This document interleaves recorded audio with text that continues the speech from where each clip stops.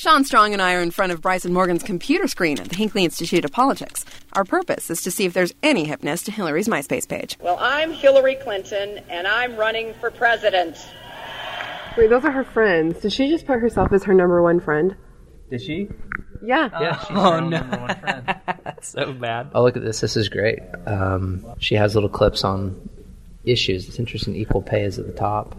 Do you think it's a pretty good space so far? Yeah, well, yeah, I'm expecting the top of it to be a little more exciting. I mean, right when it opened, I mean, you don't see...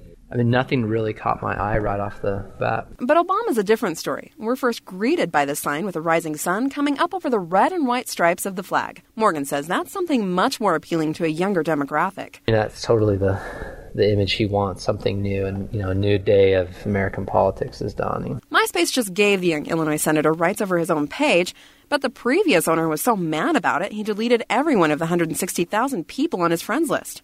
I'm sure Barack's okay, though. He's already got nearly 52,000 friends over the weekend.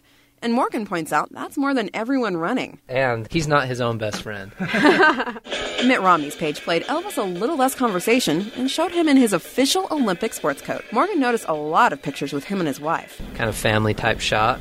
Another shot with the wife. Wow, a lot of pictures with him and his wife. And look who his friends are. They all have the last name Romney. His sons, his wife.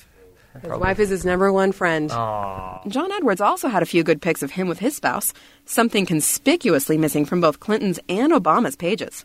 The boys also thought Edwards won in the hipness factor. And I have to agree.